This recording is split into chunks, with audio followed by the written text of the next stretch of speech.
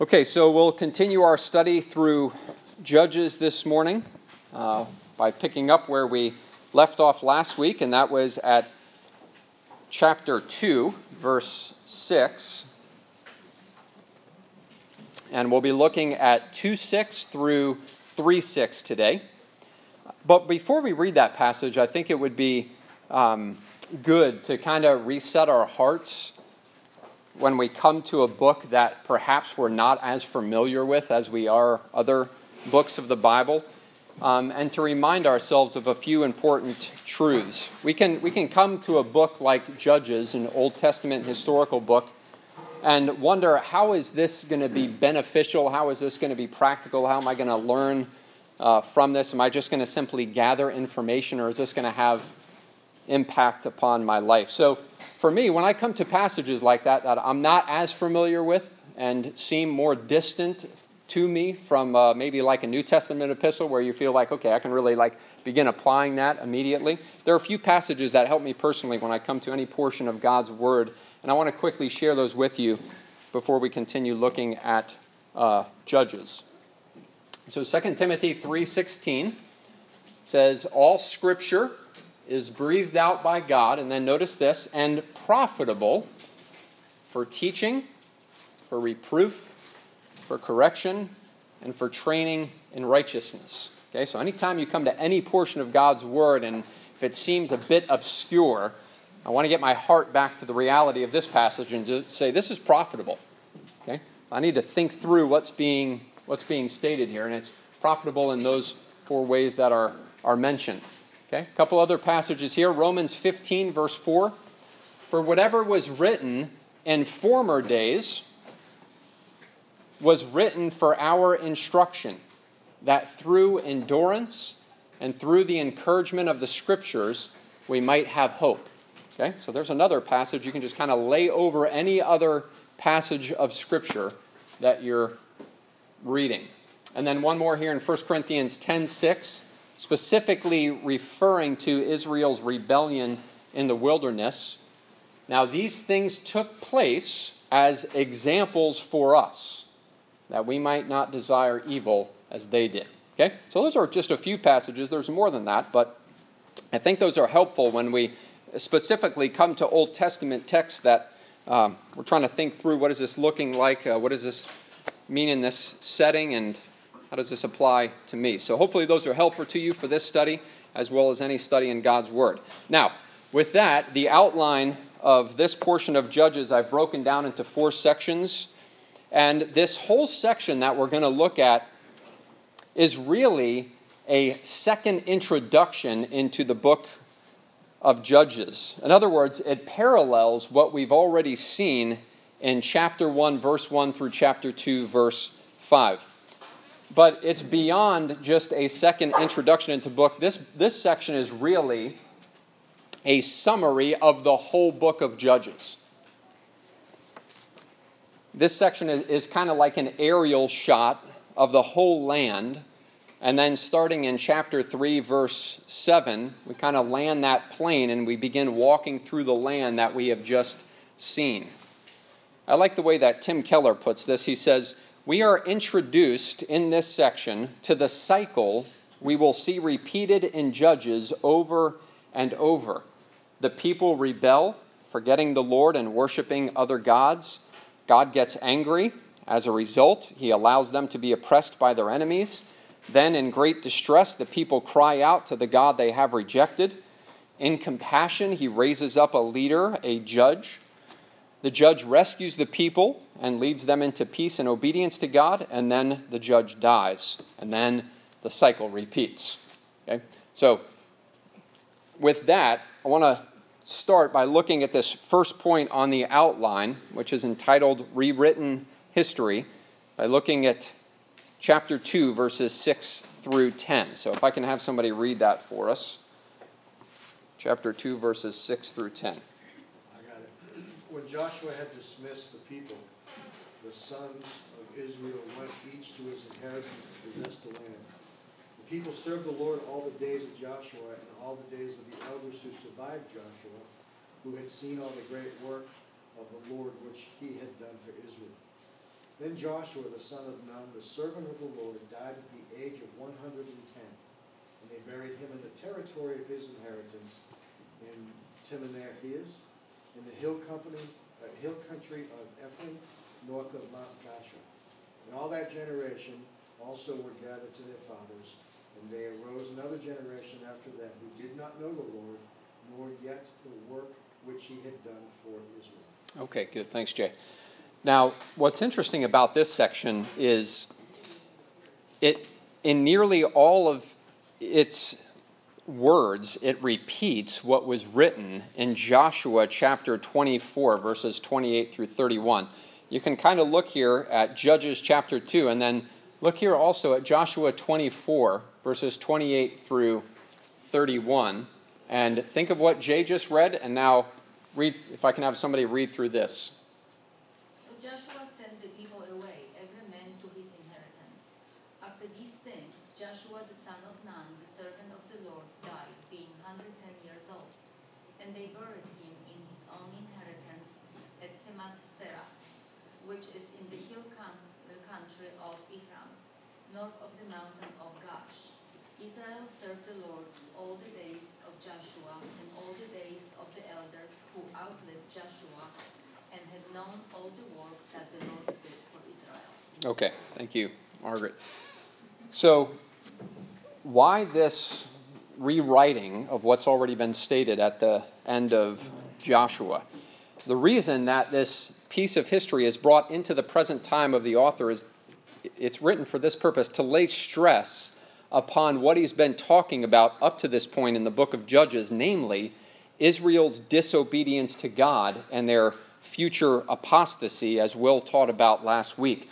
And we see here what the author wants to remind us of with the past generation of Israelites, of what they were like. As he says in verse 7 here in chapter 2, the people served the Lord all the days of Joshua and all the days of the elders who outlived Joshua, who had seen all the great work that the Lord had done for Israel. And so he brings in this piece of history to contrast it with what's said about this current generation. Right? So he looks back at the past generation, here's these faithful Israelites, and he brings it in to contrast it with this current generation of Israelites. And that's what we read about in verse 10, where it says, "And there arose another generation after them who did not know the Lord or the work that he had done for Israel." So the past generation's obedience is contrasted with the current generation's disobedience. Now, one might conclude that the reason that the current generation didn't obey the Lord was because the past generation didn't teach them about the Lord and his ways. However, that's not how we should understand the statement in verse 10 about this current generation, which says they did not know the Lord or the work that he had done for Israel. Right? It was not due to ignorance.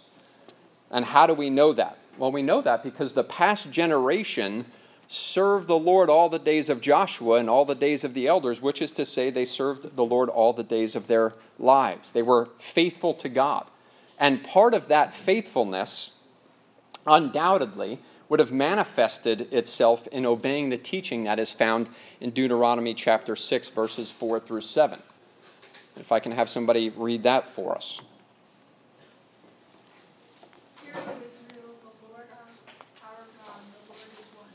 You shall love the Lord your God with all your heart, and with all your soul, and with all your might. And these words that I command you today shall be on your heart. You shall teach them diligently to your children, and shall talk of them when you sit in your house, and when you walk by the way, and when you lie down, and when you rise. Okay, thank you. So, when it says in verse 10 that they did not know the Lord or the work that he had done for Israel, it doesn't mean that they were ignorant about who the Lord was or what he had done for his people.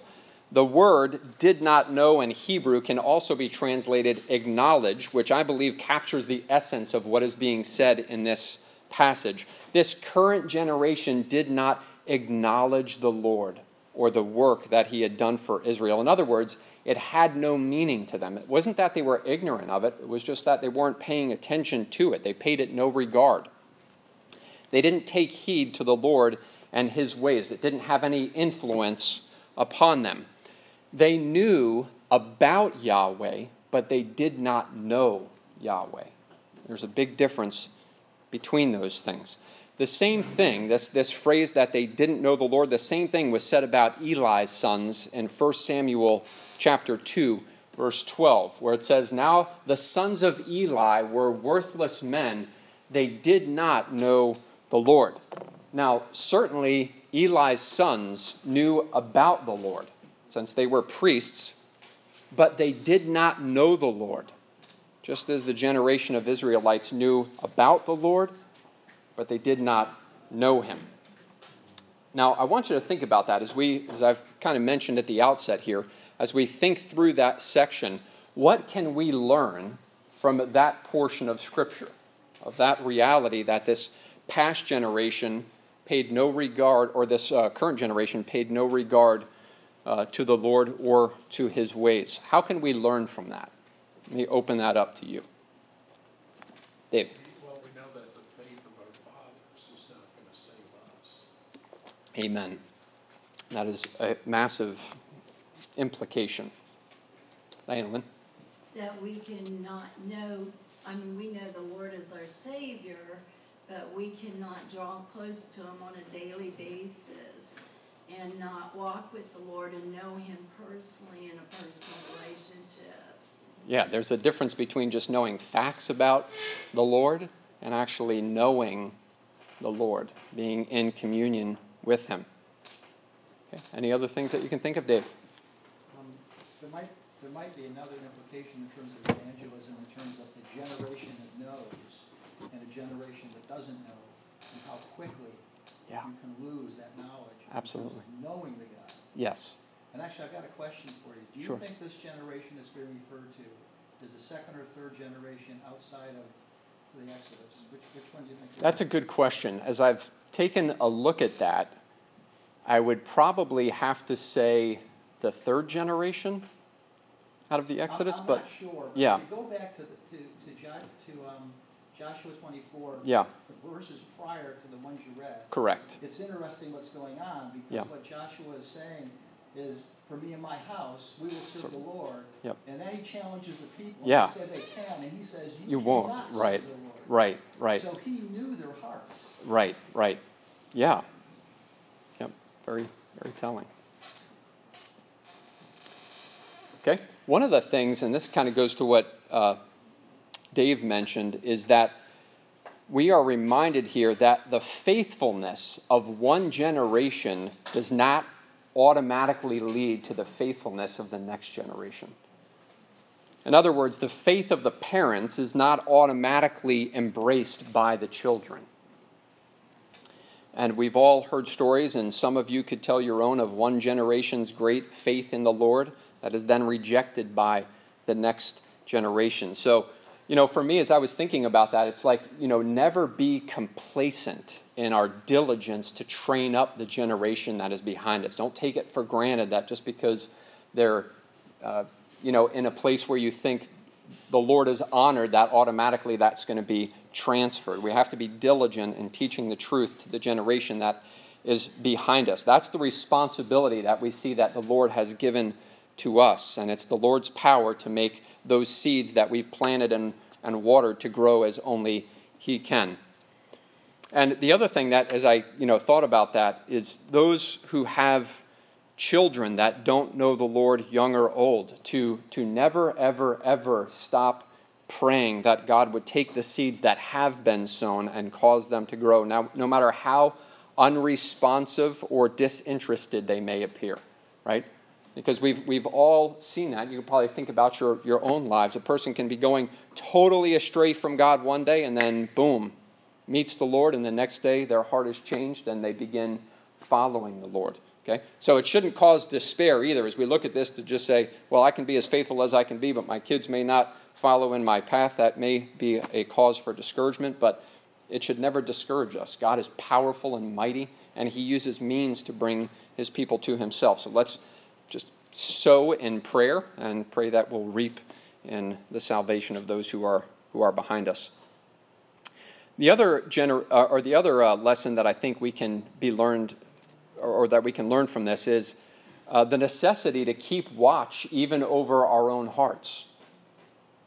Let me say that as a Reformed Baptist Church that we believe mightily in the perseverance of the saints, that all who have truly come to know the Lord will be kept by him all the way to glory. But we also believe that God causes us to persevere, not automatically, but by means, namely that of his word, of prayer, and of fellowship with his people. And, we see an example of this need to watch over our hearts in Hebrews chapter 3, verses 7 through 14. Go ahead and turn there with me. Hebrews chapter 3.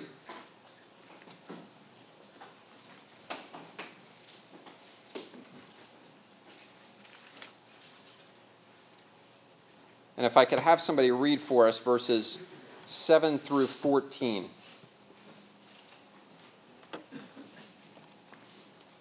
Therefore, just as the Holy Spirit says, today if you hear his voice, do not harden your heart as when they provoked you, as in the day of trial in the wilderness, where your fathers tried me by testing me, and saw my works for 40 years.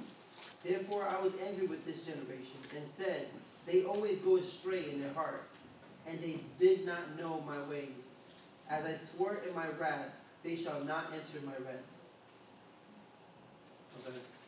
Take care, brethren, that there not be in any one of you an evil, unbelieving heart that falls away from the living God. But encourage one another day after day, as long as it is still called today, so that none of you will be hardened by the deceitfulness of sin. For we have become partakers of Christ, if we hold fast the beginning of our assurance firm until the end, while it is said, today if you hear his voice, do not harden your hearts as when they provoke you. Okay, that's okay, Chris. Thanks. So I think that's a really helpful passage, right? We've undoubtedly heard of or known people who professed faith in Jesus who have now totally departed from the faith that they once professed for whatever reason. And our Lord alludes to this in what is known as the parable of the sower in Mark 4, looking specifically at verses 3 through 7 and then verses 16 through 19. I think I have that up here. If somebody can go ahead and read that for us, and then whoever's reading that, I'm going to have you read the next slide after this as well. Listen, behold, the sower went out to sow. And as he sowed, some seed fell along the path, and the birds came and devoured it. Other seed fell on rocky ground, where it did not have much soil, and immediately it sprang up, since it had no depth of soil. And when the sun rose, it was scorched, and since it had no root, it withered away. Other seed fell among thorns, and the thorns grew up and choked it, and it yielded no grain. Okay, and then here's Jesus' interpretation. Go ahead. And these are the ones sown on rocky ground, the ones who, when they hear the word, immediately receive it with joy.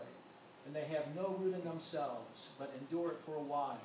Then, when tribulation or persecution arises on account of the word, immediately they fall away. And others are the ones sown among thorns. They are those who hear the word, but the cares of the world and the deceitfulness of riches and the desires for other things enter in and choke the word, and it proves unfruitful. Okay.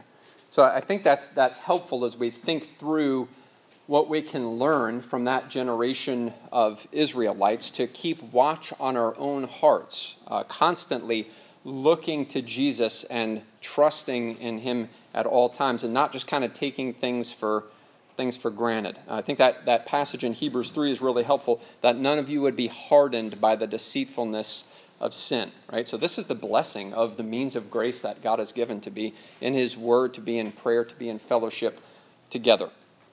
Okay, so on your outlines, we see the reason that the history was brought forth into the present. And then the next point there is Israel's sin and God's anger, which frames out the passage from verses 11 through 15. So back in Judges chapter 2. If I can have somebody read verses 11 through 15. And the people of Israel did what was evil in the sight of the Lord, and served the Baals. And they abandoned the Lord, the God of their fathers, who had brought them out of the land of Egypt.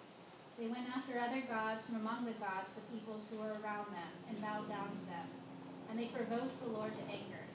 They abandoned the Lord and served the Baals and the Asherah. So the anger of the Lord was kindled against to plunderers who plundered them. And he sold them into the hand of their surrounding enemies, for they could no longer withstand their enemies. Whenever they marched out, the hand of the Lord was against them for harm, as the Lord had warned, and as the Lord had sworn to them, and they were in terrible distress. Okay. Now, in order for us to understand the sin of Israel here, we want to think through what it was about Baal worship from the leftover inhabitants that Israel failed to drive out that would have been appealing, that would have caused them to abandon Yahweh and worship false gods. Dale Davis, in his commentary on Judges, I appreciate what he had to say here. He says, "To the Canaanites, Baal was the god of storm and fertility, and that was really what mattered to them. In order to live, they needed crops and livestock and the succession of offspring. And so Baal, they believed, had a female partner, Ashtoreth. In Canaanite theology, the fertility of the land depended upon the sexual relationship between Baal and Ashtoreth. So the revival of nature was due to sexual intercourse between the two." But here's where this becomes a little more involved. Rather than just kind of sitting back and waiting for these false gods to engage in this sexual activity, the Canaanites believed these false gods needed to be coerced. And so they set up Baal shrines where a Canaanite man would go in and have intercourse with the temple prostitute. And so the man would play the role of Baal, and the holy prostitute would play the role of Ashtoreth. And through this act, they were seeking to show their allegiance and dependence upon these false gods, and also to encourage Baal and Ashtoreth to follow their lead. And so then the outcome of this would hopefully lead to Baal and Ashtoreth engaging in sexual activity, which would then bring about rain and offspring of livestock and children. Okay, so that was the theology of the Canaanites. Now, if we think about that just for a moment, we can probably see how the Israelites might have been tempted to join in on this godless worship. And here's the interesting thing here. The Canaanites were not looking for the Israelites to completely abandon their worship of Yahweh, but to add to their worship of Yahweh the worship of Baal. And indeed, they did. And they mixed in with this wickedness was also the abomination of sacrificing children to these false gods to further coerce and appease them.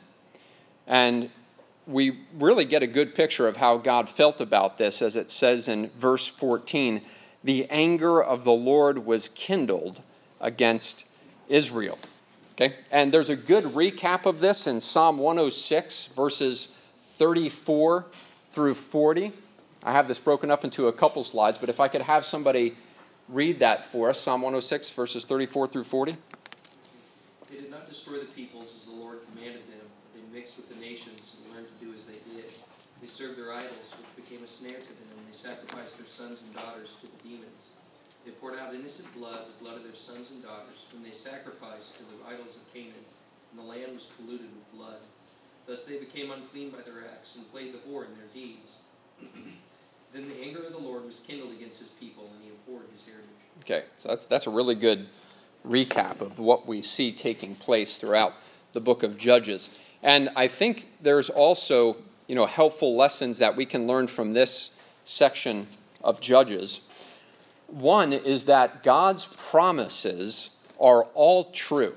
Not only the glorious promises that he has given to us about what Christ has done on our behalf and the future inheritance that we have with him, which are absolutely glorious promises, but also the promises of warning and judgment upon rebellion. Notice in verse 15 here where it says, "Whenever they marched out, the hand of the Lord was against them for harm, as the Lord had warned, and as the Lord had sworn to them." Okay, so his promises of judgment are as real as his promises of blessing, and Israel disregarded that.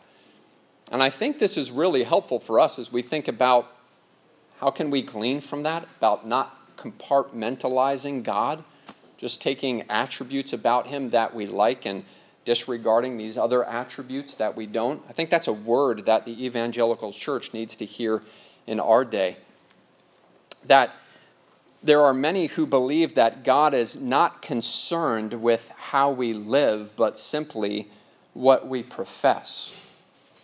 In other words, as long as we confess that Jesus is Lord, how we live is of secondary importance.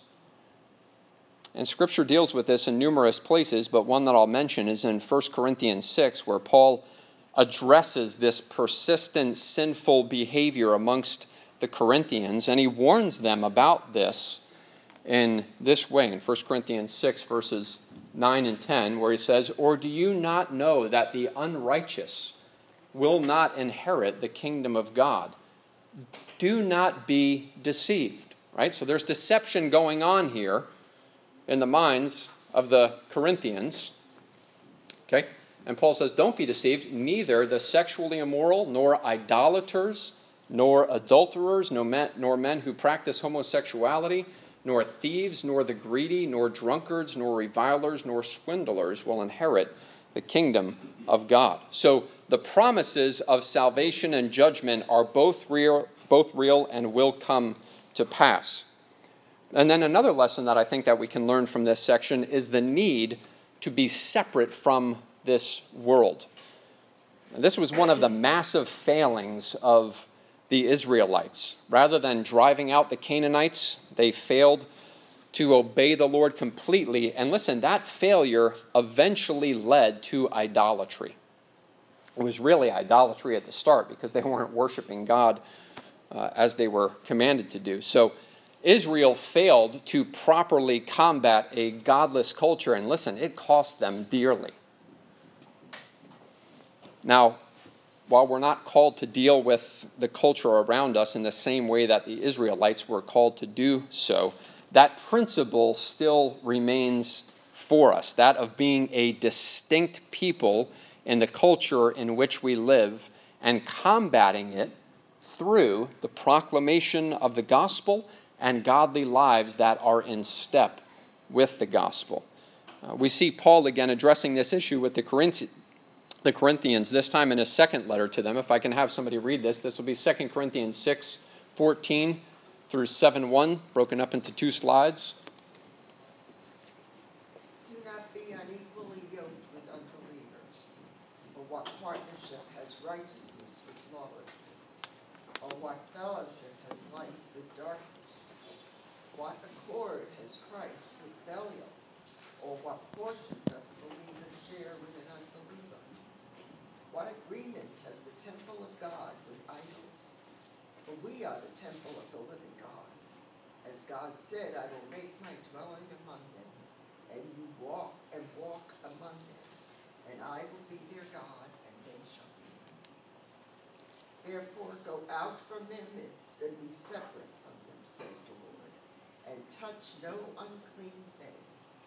Then I will welcome you, and I will be a father to you, and you shall be sons and daughters to me, says the Lord Almighty. Since we have these promises, beloved, let us cleanse ourselves from every defilement of body and spirit, bringing holiness to completion in the fear of God. Amen. Okay, so I think that's really helpful for us as we think about this need to be distinct. As it said, to be in the world, but not of the world. And we see that in 1 John chapter 2 as well. Do not love the world. We went through that lesson in the doctrine of sin about a month ago or so. But that aspect of not loving the world, not allowing the influence of the world to come upon us. And that's a battle for every one of us all the time, right? That to find that balance of how to be in this world, but not of this world, right? So just soaking our minds in Scripture, hearing the promises of God and how to live in a manner that is pleasing to Him. And also just learning from this account here and seeing the danger of compromise, right? Just that little step towards compromise can blow up into this massive act of of disobedience toward the Lord. So we just want to guard our hearts, keep our minds and our hearts centered on Christ and what he has accomplished for us. Okay, let's move on now to the third point on our outline. And that is God's mercy and Israel's sin. God's mercy and Israel's sin. And I want to read verses 16 through 23. 16 through 23. If somebody can read that for us. Then the Lord raised up judges who saved them out of the hand of those who plundered them. Yet they did not listen to their judges, for they whored after other gods and bowed down to them. They soon turned aside from the way in which their fathers had walked, and had obeyed the commandments of the Lord, and they did not do so. Whenever the Lord raised up judges for them, the Lord was with the judge, and he saved them from the hand of their enemies all the days of the judge. For the Lord was moved to pity by their groaning, because of those who afflicted and oppressed them. But whenever the judge died, they turned back and were more corrupt than their fathers, going after other gods, serving them and bowing down to them. They did not drop any of their practices or their stubborn ways. So the anger of the Lord was kindled against Israel, and he said, because this people have transgressed my covenant that I commanded their fathers, and have not obeyed my voice, I will no longer drive out before them any of the nations that Joshua had left when he died, in order to test Israel by them whether they will take care to walk in the way of the Lord as their fathers did or not. So the Lord left those nations, not driving them out quickly, and he did not give them into the hands of Joshua. Okay. Now, as we read through this section, what should absolutely floor us as we read this is the unspeakable mercy of God. Right? Listen, the people were so worthy of judgment for their rebellion against the Lord. God would have been perfectly just to cast them off forever, but the Lord had pity on him, and so he raised up judges to deliver them out of the hands of their enemies. And notice this, he didn't just raise up one judge to give them an opportunity to turn back to him. He raised up judges. Right? So this was a cycle of rebellion and a cycle of mercy from the Lord. So their disobedience was met time and time again by his mercies. Right? And that should just absolutely force. What a compassionate God. And I don't think it takes much for us to think through, how does this apply to me? Right? You think about your own heart on a daily basis and how we just go astray in our thinking, in our speech, right? And the mercies of God are new to us every morning. Great is his faithfulness. Audrey. Last night, I had been reading scripture, and it occurred to me, God gave his nature to those who truly love him. Yeah. And we think about children. Yeah. At least I was thinking about children. Mm-hmm. And how they might go off and do things we don't like. Right. But our love for them never ceases. That's right. Amen.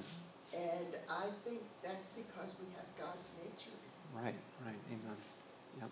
It's very, very good.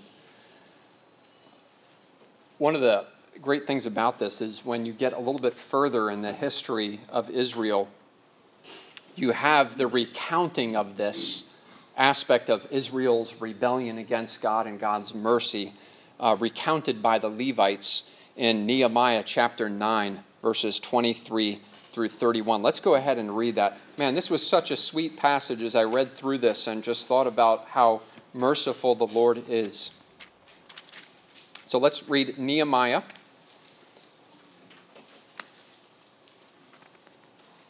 chapter 9, verses 23 through 31. And it really starts back at the middle of verse 5, but I'm just going to kind of pick it up here in verse 23 because that's more of kind of where we're at historically as he's hitting on this. So if somebody can pick up at Nehemiah chapter 9, verse 23. and read through verse 31.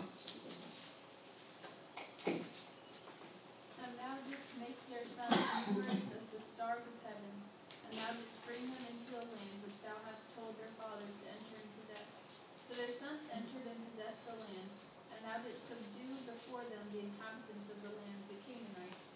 And thou didst give them into their hand with their kings and the peoples of the land, to do with them as they desired. And they captured fortified cities and the fertile land. They took possession of houses full of every good thing, hewn cisterns, vineyards, olive groves, fruit trees in abundance. So they ate, were filled, and grew fat, and reveled in your great goodness. But they became disobedient and rebelled against you, and cast your law behind their backs, and killed your prophets who had admonished them, so that they might return to you. And they committed great blasphemies. Therefore you delivered them into the hand of their oppressors who oppressed them. But when they cried to you in the time of their distress, you heard them from heaven, and according to thy great compassion, you gave them deliverers who delivered them from the hand of their oppressors. But as soon as they had rest, they did evil again before you. Therefore you abandoned them to the hand of their enemies, so that they ruled over them. And when they cried again to you, you heard them from heaven, and many times you rescued them according to your compassion, and admonished them in order to turn them back to your law. Yet they acted arrogantly, and did not listen to your commandments, but sinned against your ordinances, by which if a man observes them, he shall live. And they turned a stubborn shoulder, and stiffened their neck, and would not listen. However, you bore with them for many years, and admonished them by your Spirit through your prophets, that they would not give ear. Therefore you gave them into the hand of the peoples of the lands. Nevertheless, in your great compassion, you did not make an end of them or forsake them, for thou art gracious and compassionate, God. Amen. A really, really helpful summary as you just kind of see that cycle of Israel's rebellion and God's mercies toward them as they cry out to him.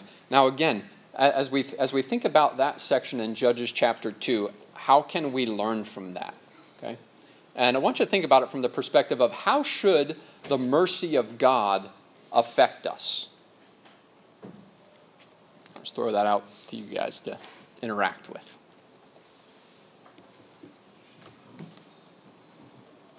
Corinne. I know it says his kindness is meant to lead us to repentance. Amen. So we should look at his kindness and mercy and say, you know what, maybe I shouldn't, continue this way. Right, absolutely. His kindness is meant to lead us to repentance, right? Okay, good. What else? Chris? And not to downplay the importance of learning from it, but also the mercy of God serves as a great encouragement for the student as you're going through life and you find yourself continuously falling. Absolutely. The mercy of God can be a great encouragement when you read something like that. It's like, oh yeah, that looks like me. Right. Absolutely. Very good. Okay. Yeah, I think there's a couple of things that, as I thought through that, kind of goes into both what Corinne and Chris shared. The first one is thinking about how I should not apply this to my life, right? And that is to presume upon the mercies of God, right? To look at this section and be like, oh, okay, I can just sin and God will have mercy, and I can sin and God will have mercy, and I can sin and God will have mercy, right? So we shouldn't look at that example. I'm kind of picking up on Paul's train of thought here in Romans 5, that where sin abounded, grace abounded all the more. Therefore, let's sin and watch the matchless mercy of God show up, right? So we shouldn't say, even when I do sin, it's not that big of a deal because God's mercy is going to cover it. That's how we don't want to do that. But rather, how we should respond to this is by gratitude for the kindness of the Lord and seeking to, as Corinne mentioned, allow that kindness to lead us to repentance, to come face to face with the reality of our sin and let it drive our hearts back to what Christ has done for us. I really like the way Paul states this, right, in Romans 12, verses 1 and 2. I appeal to you, therefore, brothers, by the mercies of God, right? So there's the foundation that Paul's appealing to them from, by the mercies of God. How should that affect you? To present your bodies as a living sacrifice, holy and acceptable to God, which is your spiritual worship. Do not be conformed to this world, but be transformed by the renewal of your mind, that by testing you may discern what is the will of God, what is good and acceptable and perfect. Right? So that's the right application of the mercy of God as we think about it. It's, man, think about how kind the Lord has been to me. This is a God I want to be near and close to and live for and honor with how I live. And it constantly just drives us back to the gospel because, like I said, we're in need of the mercy of God every second of every day, and we will be until glory, right? Because we're still battling and fighting against these sins. And then we'll see that grace and that mercy open up in a way that we have not yet. So I think, yeah, go ahead. That makes you think about the need to pray for people in the church. I mean, because these words mean nothing to people outside God's body. That's right, yeah. But the people in the church, Yeah. I mean, I was with friends last night. Everyone professes to be Christians. They are in church every week. But we were talking about some spiritual things. And it made me truly wonder if a couple of them really do know. Right, yeah. Yeah, that's a good, you're right, that's a good basis from which to pray for one another is, Lord, help us to really understand the mercies of God and to live in light of the mercies that we have been given. That's good. Okay, let's look at this last section here with the little bit of time that we have remaining. Back in Judges chapter 2, you'll notice at the last part of chapter 2 here in Judges that we see what Will mentioned last week when he was dealing with the beginning of this chapter, that God did not drive out the inhabitants of the land, but left them for a specific purpose. And he left them to test Israel to see if they would be faithful to him. And that leads into our last point on our outline, tests and chastisement. So let's look at chapter 3, verses 1 through 6. If I can have somebody read that for us. Judges 3, verses 1 through 6. Now these are the nations that the Lord left test Israel by them. That is all in Israel who had enough experience of wars in Canaan. It was only in order that the generations of the people of Israel might know war, to teach war to those who had not known before. These are the nations that the 5 lords of the Philistines, or the Canaanites, and the Sidonians, and the Hittites who live in Mount Lebanon, from Mount Hermon as far as Lebo Hamath. They were for the testing of Israel, to know whether Israel would obey the commandments of the Lord, which he commanded their fathers by the hand of Moses, so that the people of Israel did among the Canaanites, the Hittites, the Amorites, the Perizzites, the Hivites, the Jebusites, and their daughters. They took to them serve for wives, and their own daughters they gave it to their sons, and they served their gods. Okay, thanks, Ramon. So in this last section, I really want to hone in on verse 4, since that is really the main verse in this section. We see here, as I mentioned, that the nations were left in the land for the testing of Israel to know whether Israel would obey the commandments of the Lord. And then the last part of verse 4, which says this, which God commanded their fathers by the hand of Moses. So let's look back at a couple of passages from the hand of Moses that deal well with this section. Exodus 34, verses 11 through 15. I'll just go ahead and read this. Observe what I command you this day. Behold, I will drive out before you the Amorites, the Canaanites, the Hittites, the Perizzites, the Hivites, and the Jebusites. Take care, lest you make a covenant with the inhabitants of the land to which you go, lest it become a snare in your midst. Now that should echo what we've read up to this point in Judges. You shall tear down their altars and break their pillars and cut down their Asherim, for you shall worship no other God. For the Lord, whose name is jealous, is a jealous God. Lest you make a covenant with the inhabitants of the land, and when they whore after other gods and sacrifice to their gods, and you are invited, you eat of his sacrifice. All right, so there's just like this prophetic utterance that lands right in the middle of Judges, and we see the outplay of that. In Deuteronomy chapter 7 as well, verses 1 and 2, it says, when the Lord your God brings you into the land that you are entering to take possession of it, and clears away many nations before you, the Hittites, the Girgashites, the Amorites, the Canaanites, the Perizzites, the Hivites, and the Jebusites, 7 nations more numerous and mightier than you, and when the Lord your God gives them over to you and you defeat them, then you must devote, sorry for the lack of space there, then you must devote them to complete destruction. You shall make no covenant with them and show no mercy to them. Okay, so again, there you have the utterances that the Lord had given, and Will kind of picked up on this last week. So God foretold through Moses what Israel was to do once they entered into the land. And as we've seen, Israel did not obey this command. And we see what one consequence was of not obeying this command in verse 6 of chapter 3. Look at Judges 3, verse 6 again, that Ramon read for us. Notice verse 6. And their daughters they took to themselves for wives, and their own daughters they gave to their sons, and they served their gods. Right? It's a really helpful passage against missionary dating. Okay? So, back now, I cut off a couple of passages back in that Exodus 34 passage and in this Deuteronomy passage. I want to go back to the ending of it.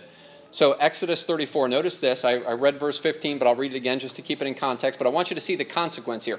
Lest you make a covenant with the inhabitants of the land, and when they whore after other gods and sacrifice to their gods, and you are invited, you eat of his sacrifice. And notice verse 16.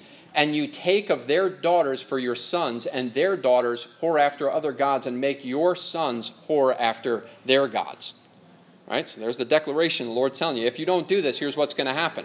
And that's exactly what you see taking place here. In Deuteronomy 7, verses 3 and 4, you shall not intermarry with them, giving your daughters to their sons or taking their daughters for your sons.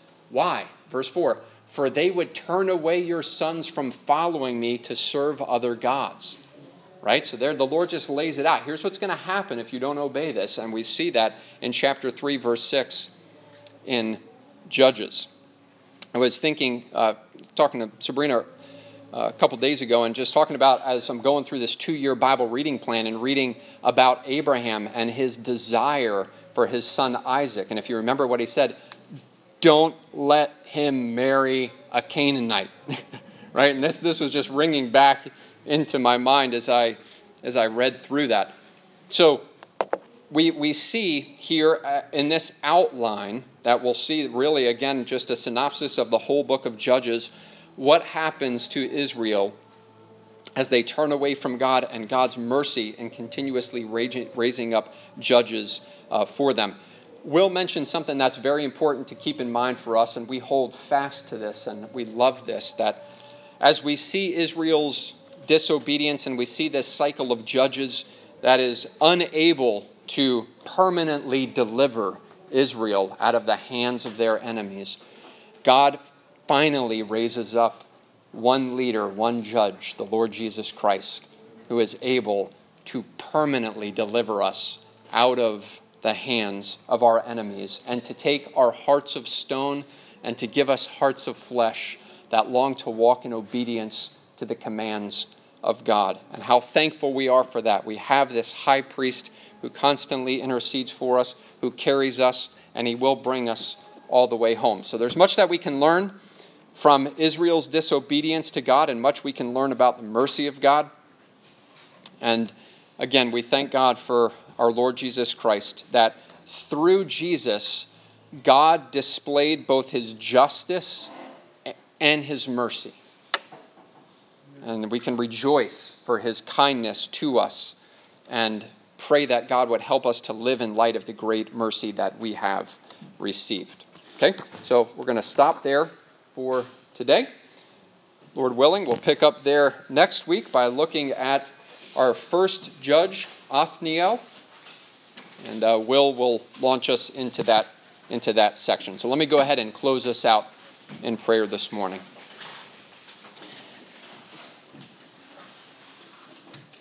Father, we want to thank you again as we read through this section of your word, as we're reminded that all Scripture is breathed out by God and profitable, Lord, we thank you that we can learn from this, that we learn about ourselves, that we learn about your character. Father, we see so much of our own hearts in this rebellion, how easily we're led astray to find pleasure in other things besides yourself. So how thankful we are for the Lord Jesus Christ, our judge, our leader who was raised up for us. And Father, how thankful we are that the punishment that we so richly deserved was all laid upon him, that he bore the full weight of the wrath that we deserved, and that we have been given his perfect righteousness, that we have been born again to a living hope through the resurrection of Jesus Christ from the dead. And in that, Father, we have new natures that long to honor you and bring you glory. And so, Father, we pray that we would be a people diligent to take advantage of the means of grace that you have given, of spending time in your word, spending time in prayer, both individually and corporately, and fellowshipping with one another and building one another up in the faith as we look forward to that great day of our Lord's return to get his people, and how thankful we are that we have been counted in that number. Prepare our hearts now, we pray, as we go in to worship with all the other saints, Lord. May your name be glorified, Father. That's what we long for. And may our hearts be satisfied in you. Guard us from chasing after the vain things of this world, all these opportunities for idolatry that are around us. Lord, please help us for your glory and for our good. We thank you for it in Jesus' name. Amen.